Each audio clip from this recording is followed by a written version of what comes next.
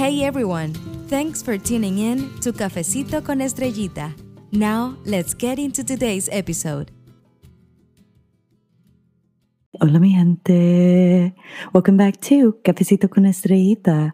I hope you're doing well this week. Now mi gente, I'm excited to also let you all know we have another interview episode for this season, and I am so excited to present to all of you Mari from Academic Mami. For my hardcore academics out there, you know that Mari is definitely like the OG academic in our academic virtual space here on Instagram, Twitter, and all of the other social media platforms. And it's such an honor to have her present here today because for myself, and I know like with many of you, Academic Mami was one of the first platforms we've seen. And for me, I was in my second year of my transfer journey, and it was very lonely. It was very isolating. But when I found this page, and then eventually ended up meeting Mari, I felt safe. I felt content. And I was reminded that my purpose here as not just a mujer, but also an academic serves so well, and I'm in the right path where I'm going because she's led by example. And before I start to tear up, I'm going to go ahead and pass the mic over to Maddie. So feel free to share whatever you'd like. Oh my goodness. Thank you so much for that introduction. Now I'm the one feeling nervous. The pressure. I feel the pressure. Thank you so much for having me. It's such an honor. Every time I see you, you just like make me smile. I have a big smile right now. And yeah, excited to be here. No, definitely. Now, if you can please go into further detail about your academic journey, where you started at York Cal State as a student to then find yourself graduating with a PhD and where that PhD has led you to. Oh, I mean, we're going to have to go back a while because I'm getting old. I'm not a young person anymore, but I started my undergrad journey at Cal State Long Beach. It wasn't my first choice. I was undocumented back then. And to be honest with you, I just didn't have any other option because back then we didn't have DACA or any type of basically, help. So that was the only school that my family could afford because we had to pay everything out of pocket. And I did apply to my dream school and I did get in, and then I had to decline because we couldn't afford it.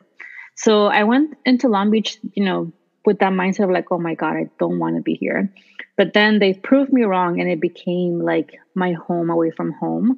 All through my undergrad, through my master's, and also as a professional, I worked there a few years too. So very thankful that I was put there for a reason. I think that it really showed me that I was meant to be there the many years that I was there throughout my journey. And yeah, and then I was like, I like being a student. I like reading and writing papers and all of that stuff. So let me go for the PhD. And I kind of did it. I also didn't know what a PhD was. I was just like, oh, this is the one thing that I can do so I can keep reading and writing papers and talking about books and movies. Okay, I'm going to do that.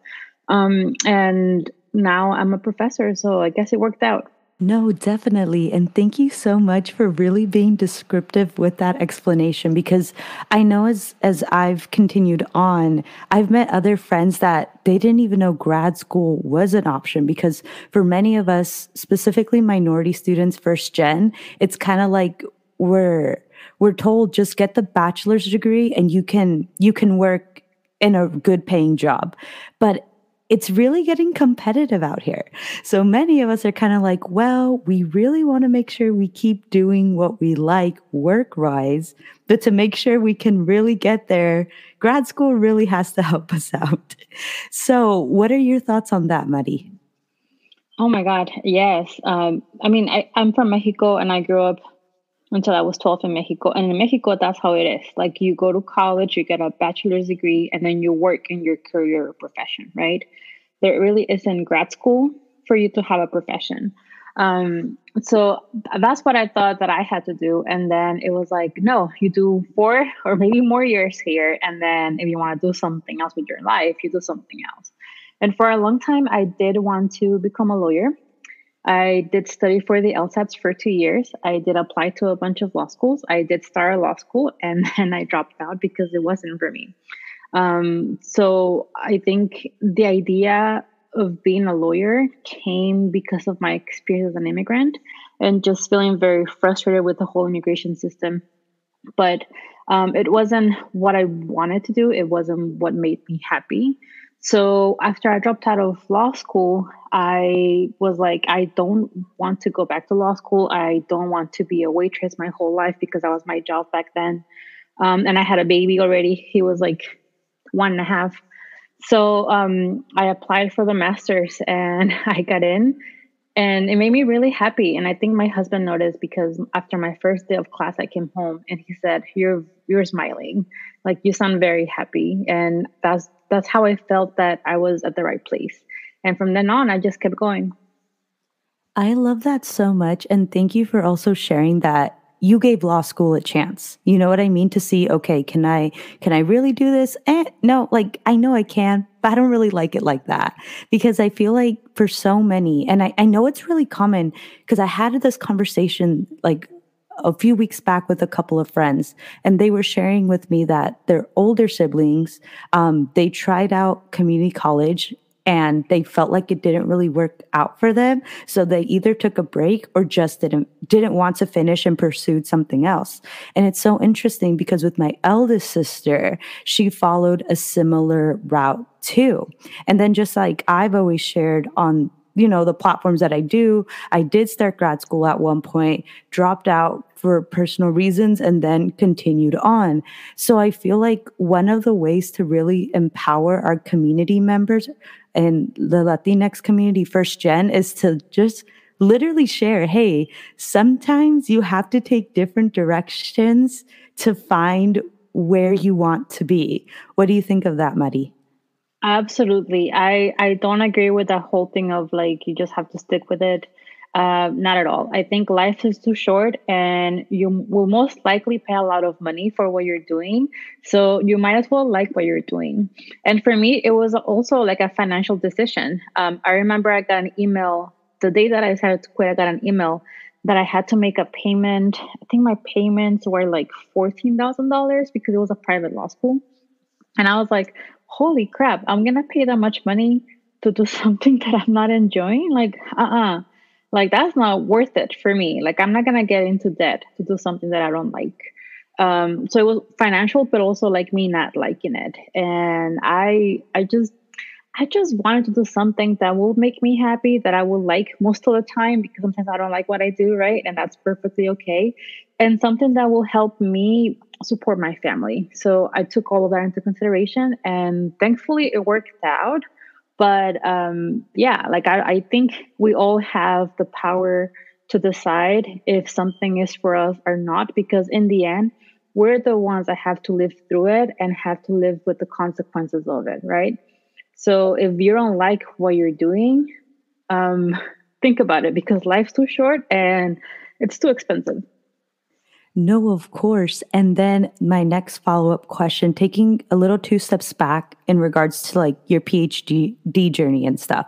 So you had shared, I like reading, I like writing, I like being able to like work my research and work around movies too, even though you knew you really like that. When you felt the heavy, hard times during your PhD journey, how would you literally pump yourself up to be like, no, but I like this. This is why I'm going to keep doing it. I have to say that whenever I felt like I was having a hard time during my PhD, it wasn't because of the work. It was because of the lack of support, because I was a mom. And so I had my oldest was 4 years old when I started my PhD journey. And then I had my little one during my second year. Well, third. I got pregnant during my second year. So she was my PhD dissertation baby. I had her while I was dissertating. So the hard times that I had were not because of the work, because even though I hated writing final papers, I actually enjoy them. I love research. I love nerding out. I love reading books. I love watching things. I love analyzing things. That's my passion. I really, really love it. The hard times were the lack of support that I had as a first gen student, as a Latina, as a mom. The hard times were people telling me that I wasn't going to be able to do it because of those things, but not the work itself. The work, I really enjoy my work. No, of course. And I love that you really shared that. So I want to go in a little further. Can you define a little bit more of what you meant, the lack of support? Did you feel like the lack of support emotionally from like the household, or was it more from the school? Never my household. I have a very supportive husband and family. My mom, she has two peaches at home now, so she cannot complain. She knows what it's like, right? But not the household, definitely. My first semester at my PhD program, I went to an event, and it was like the second month, I think, of the PhD. And I was talking to the then chair, and I said, "Oh, I have to go because I have to go get my kid." And he said, "Oh, you have a kid?" I'm like, "Yeah, he's 4." And he said, "Oh, I wouldn't have more kids if I was you, if you wanted to finish your PhD." And that was just one of the comments of the many comments that I've faced throughout my master's and my PhD, and now as a professor. And besides those like emotional kind of attacks, right? Because that just makes you like doubt yourself even more. Um, you also lack things like basic rights. You may not have lactation rooms when you are breastfeeding your baby and you're in between classes and you're like, oh shoot, where do I go and pump my milk for my baby? You may have to take your kids to campus for something, and you may not have spaces to change your diapers, or you may not have family friendly policies that are going to allow you to bring your kids to class or something like that. So the lack of support manifested in many different ways by many different people, both professors, peers, administration, etc. And that for me was the hardest part, the lack of support. No, of course. So I want to go even deeper on that. Why do you think, in your honest opinion, based on your experiences, etc., why do you think academia wants to just like not have their students have personal stuff going on, whether it's having their babies, their loving relationship? Like, why? Like, I don't think it's necessary for academia to do that, but why do you think they do that? It's toxic, is this mentality of like, I did it this way, so you have to do it that way too. And also, academia was built for men who were not expected to have labor at work, or to take care of kids, or to be the one supporting a relationship, and in that way, the same as women. So that's why we're expected to follow that pattern that was set up to begin with, excluding all of us that had all those multiple responsibilities and identities. So that's why it's really hard to change ways. But I think I see myself as someone who is making a change slowly, right? By not letting them dictate what I'm going to do with my life. Because at the end of the day, academia is my job and it's not my life. And I always say that academia is my job. I love it most of the time. I love what I do. I love my students. I love my classes, but it is a job. And I am not going to stop my life and to stop doing what I want to do with my life because of this. And how do you bring in what you love?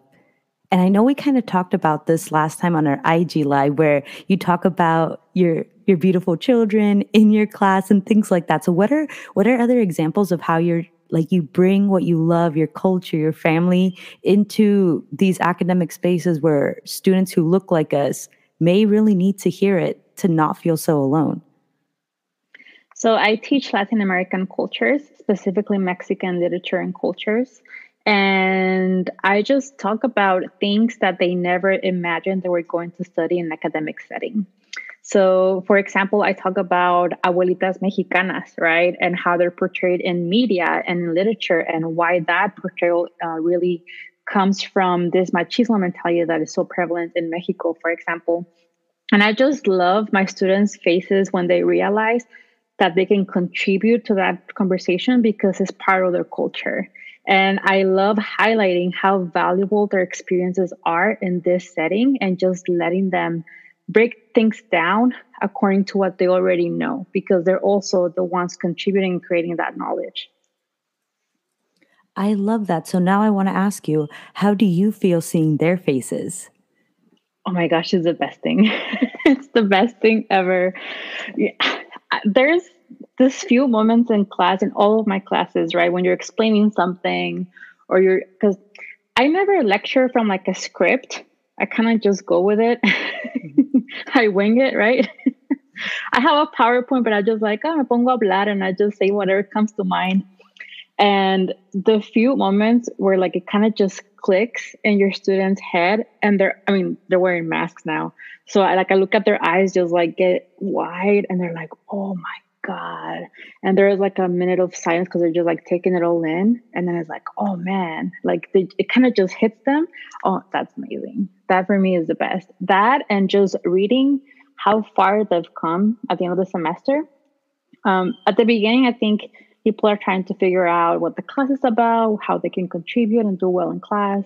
But towards the end, most of my students just like blow me away with what they were able to accomplish in class, more than I ever expected, because I always have like high expectations for them and they always exceed them, right? Most of them.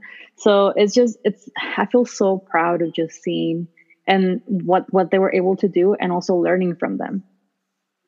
No, of course. And this just brought back a memory to me right now. I believed you shared on your IG story a picture of a student's annotation on like a reading for your class. And you said that you loved seeing that it was a great example of like annotations that get you excited. Can you talk a little bit about that?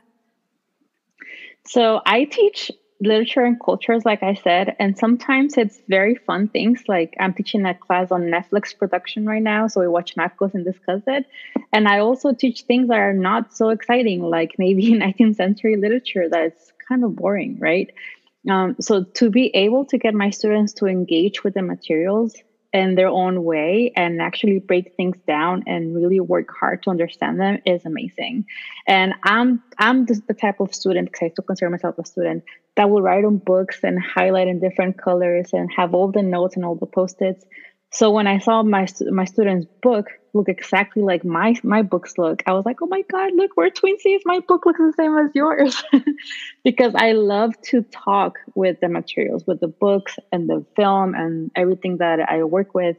I love to have a conversation with them in their margins. So that's why that made me really happy, because that's the type of student that I was and I am still. No, of course. And I love that you brought that up. So I need to ask you this. Okay.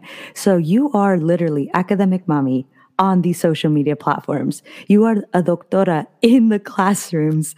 So, and you're very humble. Okay. I can't think of another word but that because it's so true.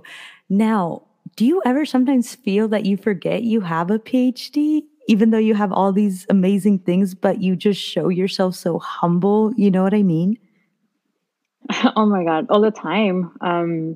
Sometimes when I'm like preparing for class, um, okay, soy bien preocupona. Like I worry about everything, and in my head, I think of like all the things that can happen, right? And I like to prepare for all of those things as much as I can. So when I'm preparing for a class, I always think of like what's the most, I don't know, the hardest question that a student can ask me today, and would I be able to answer it? And what if I don't answer it the way they're supposed to, the way they want me to answer it? And then I'm like, fool, like I have a freaking PhD. I studied this for like 7 years. Maybe hasta ocho más, like I can answer the question. Even if I can't, we can Google it together. That's fine. And sometimes I'm like, I kind of just do it and I go with it. And if I don't know the answer for something, we just Google it together. But yeah, I keep forgetting that I have a PhD, although it feels really nice to walk into my office and see my name on the door that says Professor Marisela Becerra. Like that never gets old. But the way that you see me talking on Instagram, that's the way I talk in class. I don't change at all. I don't sound like, oh, bueno, vamos a hablar ahora de. No, no, no, no, no. Like I talk the way that I always talk. And I don't know.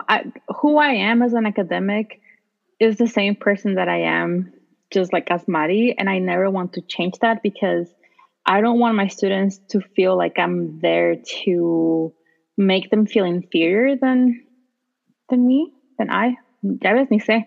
ESL student here. I want them to really see the classroom as some sort of collaboration, right? We're all learning from each other, including myself. I'm learning from them as well.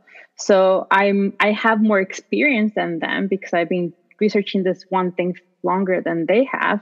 Doesn't mean that I'm better or that I know that I know things that they don't know or they're not gonna know because I'm gonna teach them and they're gonna teach me as well. So it's more like como un intercambio de ideas, intercambio de conocimiento, than me being like the authority figure in the classroom. Does that make sense? It does. So now I have to ask this. How did you feel the first time you saw your name on your office door and you walked in? It took forever because I started my job during the pandemic. So it was like online for the whole year. And I was going to my office during the spring semester of this year, and no one was there. It was just like the ghost and me around, right? And then when I finally got my name on the door, I was like, oh my God, this looks so nice. And it's literally just like Times New Roman font that they printed out from like the office and pasted it on the door. It's nothing fancy. But it's my office and it's my face, and it makes me so happy to be there. No, of course. And I've also noticed, okay, I swear I'm not a stalker. I love your work, okay? And I pay attention. You're kind of like my weekly newsletter, like your Instagram stories. And I love that. So I have to ask this. Okay, you have a Selena, like, I don't know, it's not a picture, but it's a piece of art of Selena. Mm-hmm. Why do you have that in your office? I have Selena, I have Maria Felix, I have Pedro Infante, I have calaveras, I have art that I've been collecting through all my trips in Mexico, because that's who I am. And that's the type of art that you will find in my home también, right? And I'm in my office so much. I'm there Monday through Friday, all day long, that I want that space to feel like me. And also, I want my students to come into my office and be like, oh my God, you're like Selena, and then we can start talking about it, right? But I want my workspace on campus to reflect who I am and the work that I do. So that's why I only have things that make me happy and that I like personally. And what else do I have in my office? Now you got me thinking.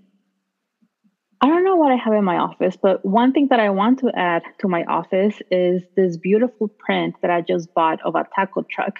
Because believe it or not, I might be kind of new at my university, but now I have the reputation of being the professor that loves tacos because I teach class with a necklace that says tacos.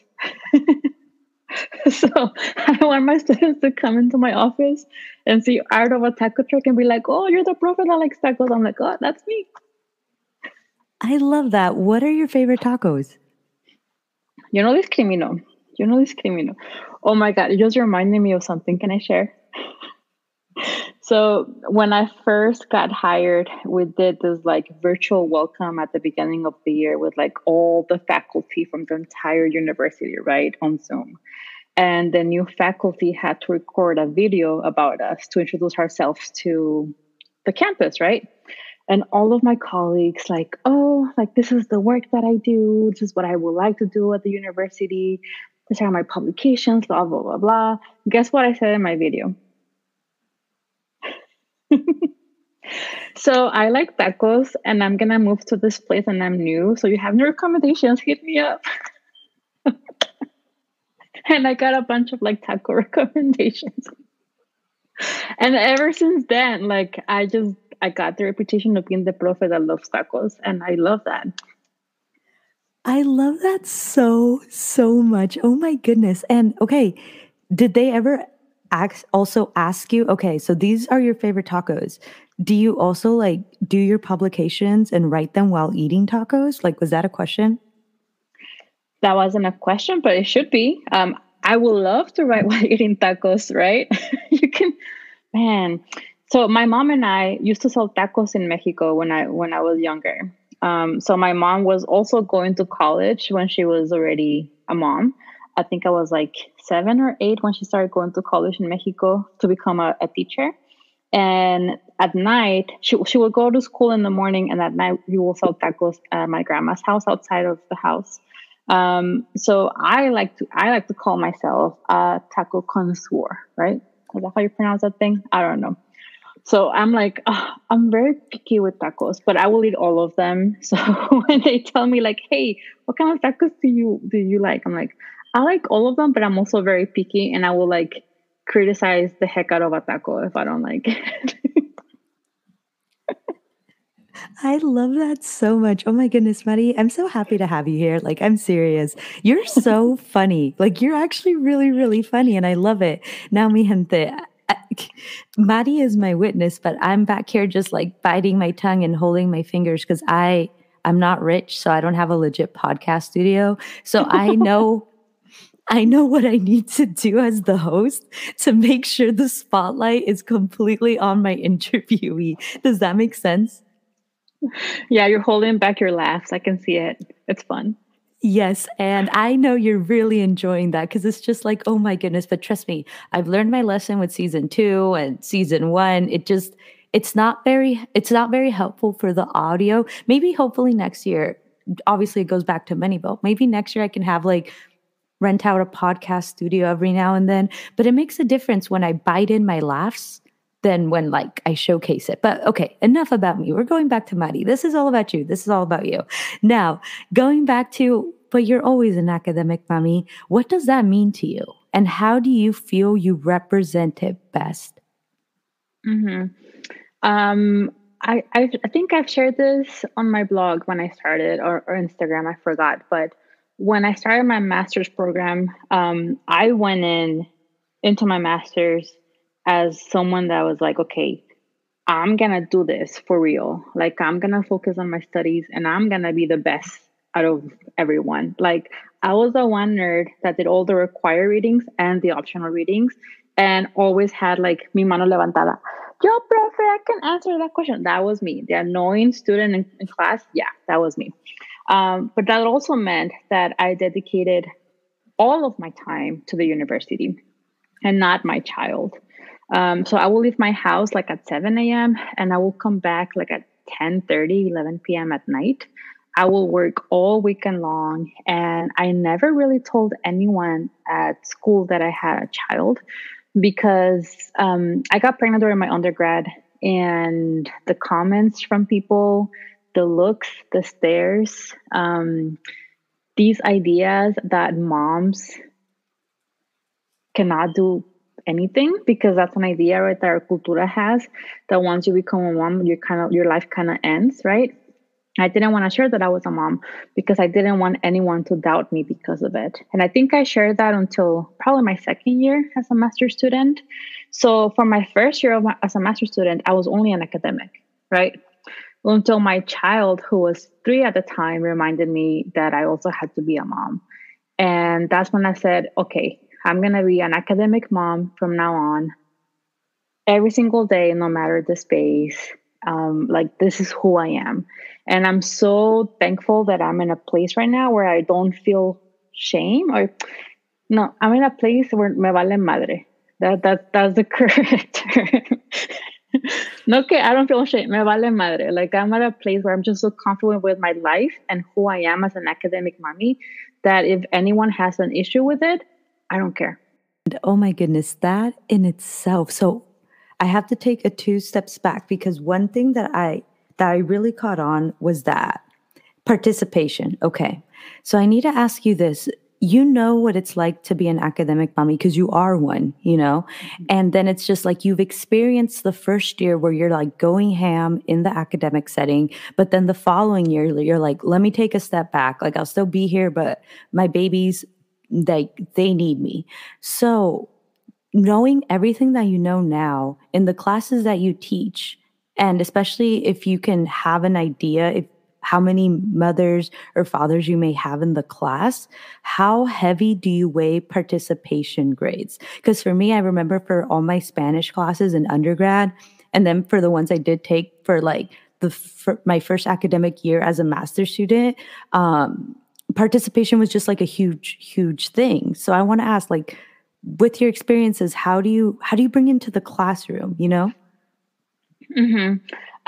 So participation is always worth 10% of the grade, which I don't think it's a lot.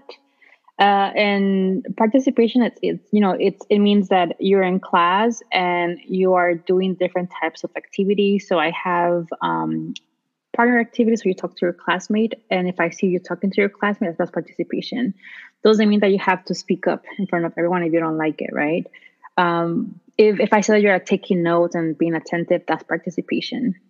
If I see you nodding and like clapping for me, I'm kidding, they don't clap. That's participation. I always tell them, if you laugh at my jokes, extra points, and then no one laughs anyway, so it doesn't matter. But it's really hard when you're trying to support parenting students, because one of the issues that comes up at the administrative level is, well, how many parenting students do we have?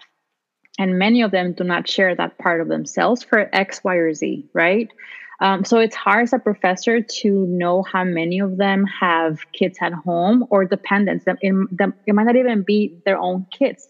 They might be in charge of their siblings, right? Or their sobrinos, etc. And it's really hard to know. So what I do is I do have family-friendly policies that I add to my syllabus that tell them, hey, you can bring your kid to class. If you need time off for something regarding your kid, just let me know. And I said participation is like 10% of my grade, but I also tell my students always, if you let me know what's going on with you, and if you need time off, you could just come and tell me. The issue is when they don't tell you anything, right? And they miss like half of the semester. They show up when they're like, oh my God, profe, I need help. I'm like, girl, I was here and you never showed up to my office hours. Like, I just ask them to have that communication with me, because I cannot help you if I don't know what's going on with you. It doesn't mean that you have to share every single thing about your life, because I understand that sometimes you can't, right? And as much as I love being a chismosa and get into people's lives, if you just tell me, hey, profe, I need to take some time off a couple of days, I understand that, right? But the main thing is that you're going to tell me. And I've had students tell me, I don't like talking to others in class. And I always tell them, well, how can I know that you're participating in class? And I had one student at UCLA who was very, very, very, very, very shy. She will get like hives when she had to talk to somebody else. And what we did is that she will send me an email at the end of class with her thoughts on the class. And then after that, I started doing this thing where I ask my students to submit questions for the class beforehand. And that's one way of participating as well. So you find different ways to make all of your students comfortable in that space. No, of course. And okay, so I love that you brought up the whole hives thing, because I don't remember if I've ever shared this with you, but I have shared in the past with a few TikToks with academia and hives. I actually, from all the stress from meeting, like, well, you know our cultura, Mari, like very collectivistic in a growing, loving way. Obviously, there's some downfalls, but you know what I'm saying. And then with the whole individualistic side that comes from academia, I've always felt like I was pulled to like trying to meet all expectations for both worlds, that I actually made myself sick. And at age 20, I'm now 26, I literally developed hives. Like, I remember, I'll never forget the day it started. Like, I was just sleeping at night, and then one day they just all started splurting. So now, like, until this day, whenever I'm stressed or if I get too emotional, and I'm talking about like I'm too emotional where I'm extra positive or extra sad, the hives come out, you know? So I want to ask you, have you ever felt like your immune system like go drastically up or down while being an academic bomb? Because that's even more things having to navigate, but obviously navigate with so much love, because it's like, I can really see it within you, Mari. You love your job, you love your kids, and you just showcase both so well. Wow. Yeah. So my husband actually did have hives as well whenever he talked to somebody else. And I wouldn't believe it until I sent him to Target to complain about like an overcharge in a receipt. And he started breaking out in hives. And I'm like, oh crap, it's true. um, just side note, just so you know, you have something common with my husband. For me, yeah, I mean, I will say my weight has been an issue, like going up and down throughout all my academic journey. During my master's, I was really, really skinny, not because I had a great diet, but because I didn't have time to eat. And I will forget to eat because I was working so much. Um, During my PhD, I gained weight because I was literally sitting down on a desk, snacking and writing like all day long, right? So I don't have healthy habits. I always add that to my list of like New Year's sort of solutions, but life gets busy, right? But I think the biggest thing for me was being diagnosed with depression during my PhD. That was like something within my body that I didn't notice until somebody else noticed for me, right? And it was important for me to acknowledge that as well, because I don't know about you, but like in my familia, like you only go to a doctor when you're like casi muriéndote, when you're really dying.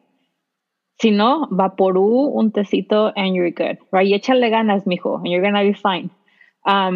So I went to the therapist on campus, not because I felt sick, but because it was free with my insurance. And I was like, hey, they're paying for this? I'm gonna go use it, right? And that's how I got diagnosed with depression, by going just because it was free. So I need to ask you this, like, oh my gosh, and I think you know what I'm going to ask you. How did you feel when you found that out, especially coming from our cultura where depression, like, wait, what? No, just, dust it off and keep on working. When my therapist told me like what I was doing, that I already knew what I was doing, but in my head, so just to give you like an example, this happened over the summer when I got diagnosed.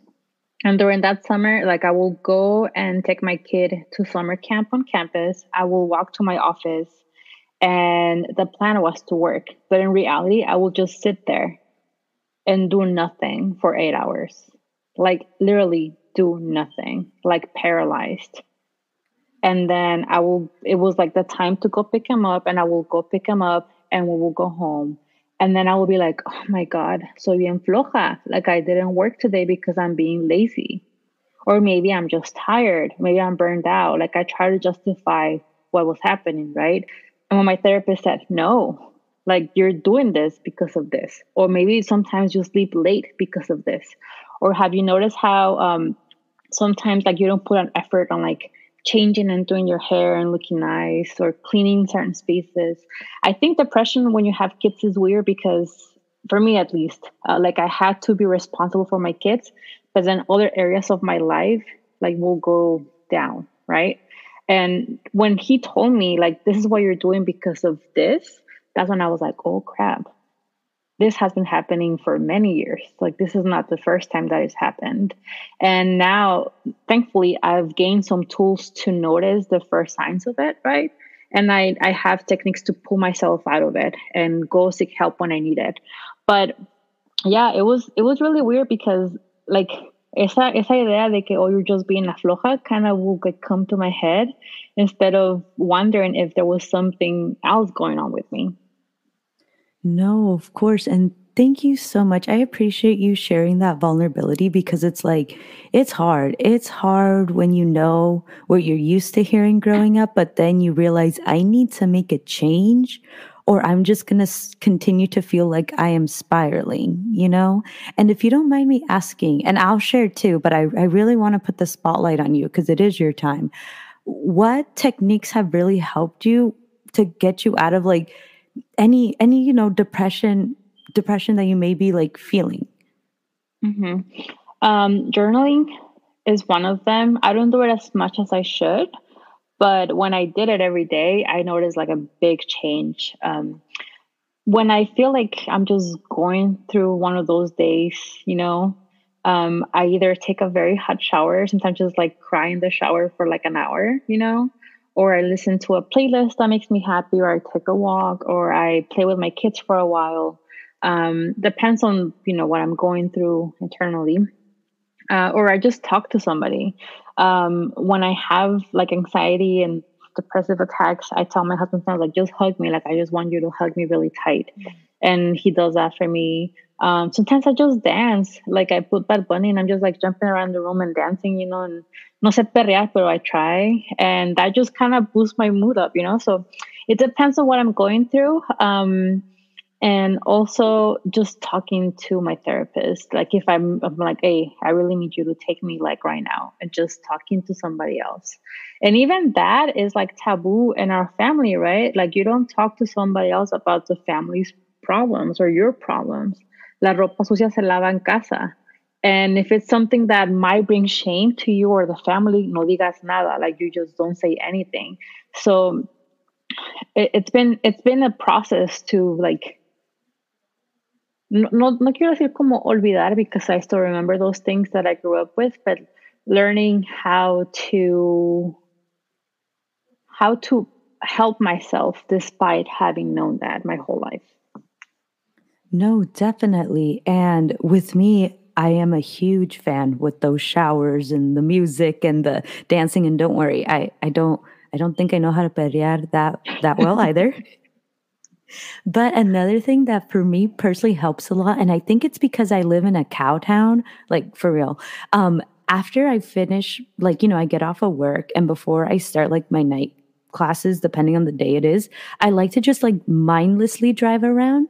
And I feel like I'm able to do that at least where I live right now, because it's just like it's country. There's cows and I can put my music as well. I guess you can put your music loud too in the city, but it's kind of like it's not like just break, break, break, break when I'm here. It's just like driving. And then another thing I like to do, add on to what you said, I love to call my sisters, but when I call them, like I like to leave for me, excuse my language, like no, it's not a bad word. I like to share what I'm going through with them towards the end of the conversation, because sometimes when I just see their face and we can talk about like how my sister's making TikToks about her cat, how my other sister just got the new BTS album, whatever, it's kind of like they help me escape that. And then if I feel like I still really need to talk about it, I'll like share it towards the end. Does that make sense? Mm-hmm. Yeah. Yeah, because you kind of give the conversation a chance to do something else, right? Instead of just being all about what you're going through. No, definitely. And do your students, do they ever share personal things in class? And you can go into little or big detail as you like, but if and when they do, how does it go about? Mm-hmm. Yeah, in class I do have overshares, but I think more so in during office hours. And sometimes, like, I'm gonna be completely honest with you. Sometimes they're going through really, really heavy things, and I'm not qualified to help them out, right? So I tell them like, "Hey, I appreciate the trust. I appreciate that you're sharing this with me, but I cannot help you. Like, we have a center on campus that can help you with this. So I really recommend that you go and talk to them." And I walk students to the therapy, or the we call it CAPS, the mental health center for them. I walk them in person, like take them like, "Hey, this is where it is. You stay here. I'm gonna go." But I kind of just let them talk. Sometimes I just need like someone to talk to, right? And I just sit there and nod, and I'm like, "Oh, that's great." And I'm like, "Okay." And if it's really, really bad things like abuse, I stop them before they share more, and I tell them, "Hey, just so you know, I have to report this because as part of my job, I am a mandated reporter. So do you really want to tell me, or do you want to tell someone at CAPS that is not a mandated reporter?" So I have to kind of like know when to step in, when to step back. And sometimes I just tell them like, "Hey, I am so sorry. I don't have the bandwidth for this right now." Like, I will appreciate if we kind of just like stick to the class themes or homework, because I just mentally I cannot take it. No, of course, but that's why I just love that you will share with them the resources that are available on campus and how they can, like, you walk them. I'm pretty sure there's not a lot of professors that do that, but you do. And that in itself it just shows so much, because as human beings, whether you're a professor or a teacher or you're working in a different area that's not in education, we just like we can't do everything. We can't do it all. And I feel like sometimes as mujeres from our cultura, since we're small, for many of us, we kind of feel like we have to do it all. So it's kind of like as we grow older, we have to remind ourselves it's okay not to do it all. But then sometimes reminding ourselves that can feel hard too because we want to, but like then that's why there's other people that are qualified that can like do the parts that like they're just not in your area, you know? Exactly. I mean, it also depends how you defined all, right? For me, delegating, it's part of me doing it all. And did you always feel like that was something you've understood your whole life? Or was that something you felt like you learned more as you got older and started to progress more in your academic field? Definitely as I got older, I think it came pretty evident throughout my grad school journey with my husband because, like I started working outside of campus and on campus and doing my PhD. And I remember we had the sticker business had just started, and I was trying to do everything myself, right? And then I said, wait, I don't have to do everything myself, and that's why I said depending how you define all. And I started saying, okay, this is what I can handle without going crazy and overworking myself. This is what I cannot handle. How can we as a family and collective work with this to make sure that everyone does a little bit of everything without any of us going crazy? Because if I'm in a bad mood, everyone is going to be in a bad mood. If I'm not feeling it, my family is going to feel it. So I think that's when I learned to like kind of let go a little bit. And I'm using that example because that's how I've seen it more, like in my household, how I had to learn to delegate different things to my husband. And that way, sharing the load. And for me, that's part of doing it all. The fact that we have been able to kind of like work together to support our family. No, and I love that so much. And again, thank you for sharing about that too, because like I know there's also a lot of listeners that very similar to us, they're not only navigating academia, they're navigating other projects that go back to, empowering, uplifting, inspiring our community. And sometimes it may feel like we have to do it all. And then it's like, then depression will start to hit in because we're overworked. Yeah, like, oh my gosh, I really felt that the other day too, because I was just like, I felt like I had done so much. And I feel like I'm just like a talking like what's the word? Like the thing that just keeps talking about like the old stuff. But no, I'm serious. Ever since I finished my licensing exams, it's like I felt like I was just in so much stress that once it was over and I was cleared for field work, it's like I'm like, okay, that's it. I'm like, wait, but no, I still have some finals to finish and other things. So I feel like I've just kind of like every week been like doing my best, even though sometimes for me it may not feel like it is, but then I have to remember, well, girl, you just finished all of this, and then the depression comes, and then I like, you know what I'm saying, Maddie?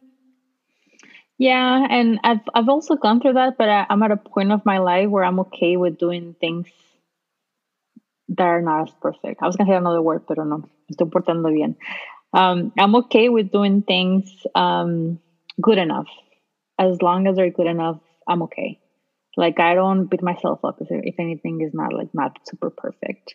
For example, like my PowerPoints in class are just white and black text.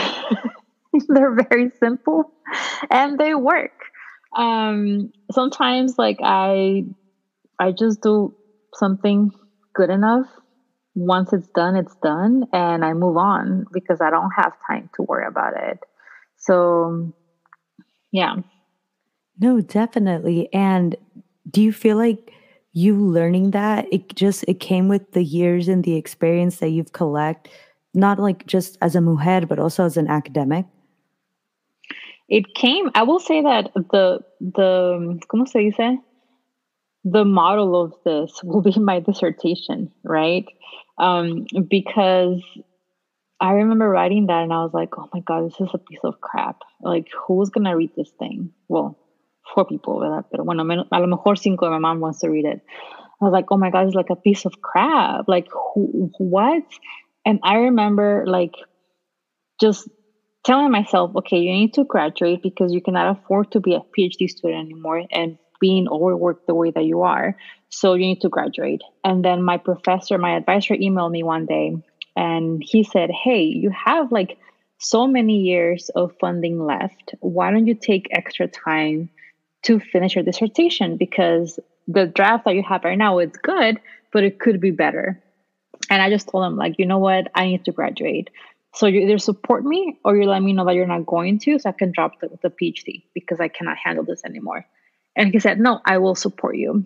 And I did my dissertation. And the year before me, one of my classmates wrote a dissertation of 500 pages. And that became like the talk of the department. Like, so and so wrote 500 pages, blah, blah, blah, blah, blah, blah. And he spent like, I think 2 years doing research and I don't know where. And just like, he didn't have a job just to write. And it was like perfection. And oh my God, everyone loved it. And in the end, guess what? I also got a PhD with my 200 pages that were not perfect, but were good enough for me to get that PhD. So when I was like, okay, if this was good enough for me to get a PhD, my life can be good enough también, you know? And my good enough is actually perfection for somebody else. So my standards needed to like come down a little bit. I love that. And thank you so much for sharing. Like, you're inspiring me right now and making me feel better about myself. And I know so many others will feel the same way too. I also sometimes wonder if, like, the way I feel also has to do with the fact that I'm still in my 20s. Did you really enjoy your 20s, Maddie? Girl, Emotionally, anyway, mostly. I had a baby at 22. I'm laughing because my younger sister is in college, right? And then during Thanksgiving, she was like, oh my God, I don't even know how people do this and like full-time jobs. And then I mentioned I had a baby during college. She's like, what? You what? I'm like, yeah. So my 20s were taking care of a baby. No, but I didn't. I mean, I don't know. I think my 20s, they were fun. I had fun before the baby and after the baby. But I've definitely see how I've matured. No say, do we call me maturing the fact that I don't care about a lot of things anymore? Maybe. I mean, I guess I don't know. Have you seen that video of like where they show like Earth and then it zooms out and there's like all the planets and the galaxies and all of that. And in the end, you're like nothing, like not even a dot on the video. I was like, ¿pa qué tanto drama? We're nothing, you know? And we live and we die, hopefully at a very old age, and we're happy along the way, hopefully. And I don't know, like I just want to enjoy my life. I want to go knowing that the time that I was here, I was happy. No, and I love that you shared that because for me, like, okay, I don't want this to sound scary because I promise I am a healthy human being. I go to therapy too. But I literally, like, every time I wake up, I look around like, gracias, Diosito, I still have another day. I don't know. I know that sounds crazy, but sometimes, and then I just get happy. Like that is one of the things that make me happy in the morning where I'm just like, I touch my hands and I'm like, I'm here. I can still do things. I can do stuff. I feel like I also get into that episode because of my own personal traumas that I'm working through.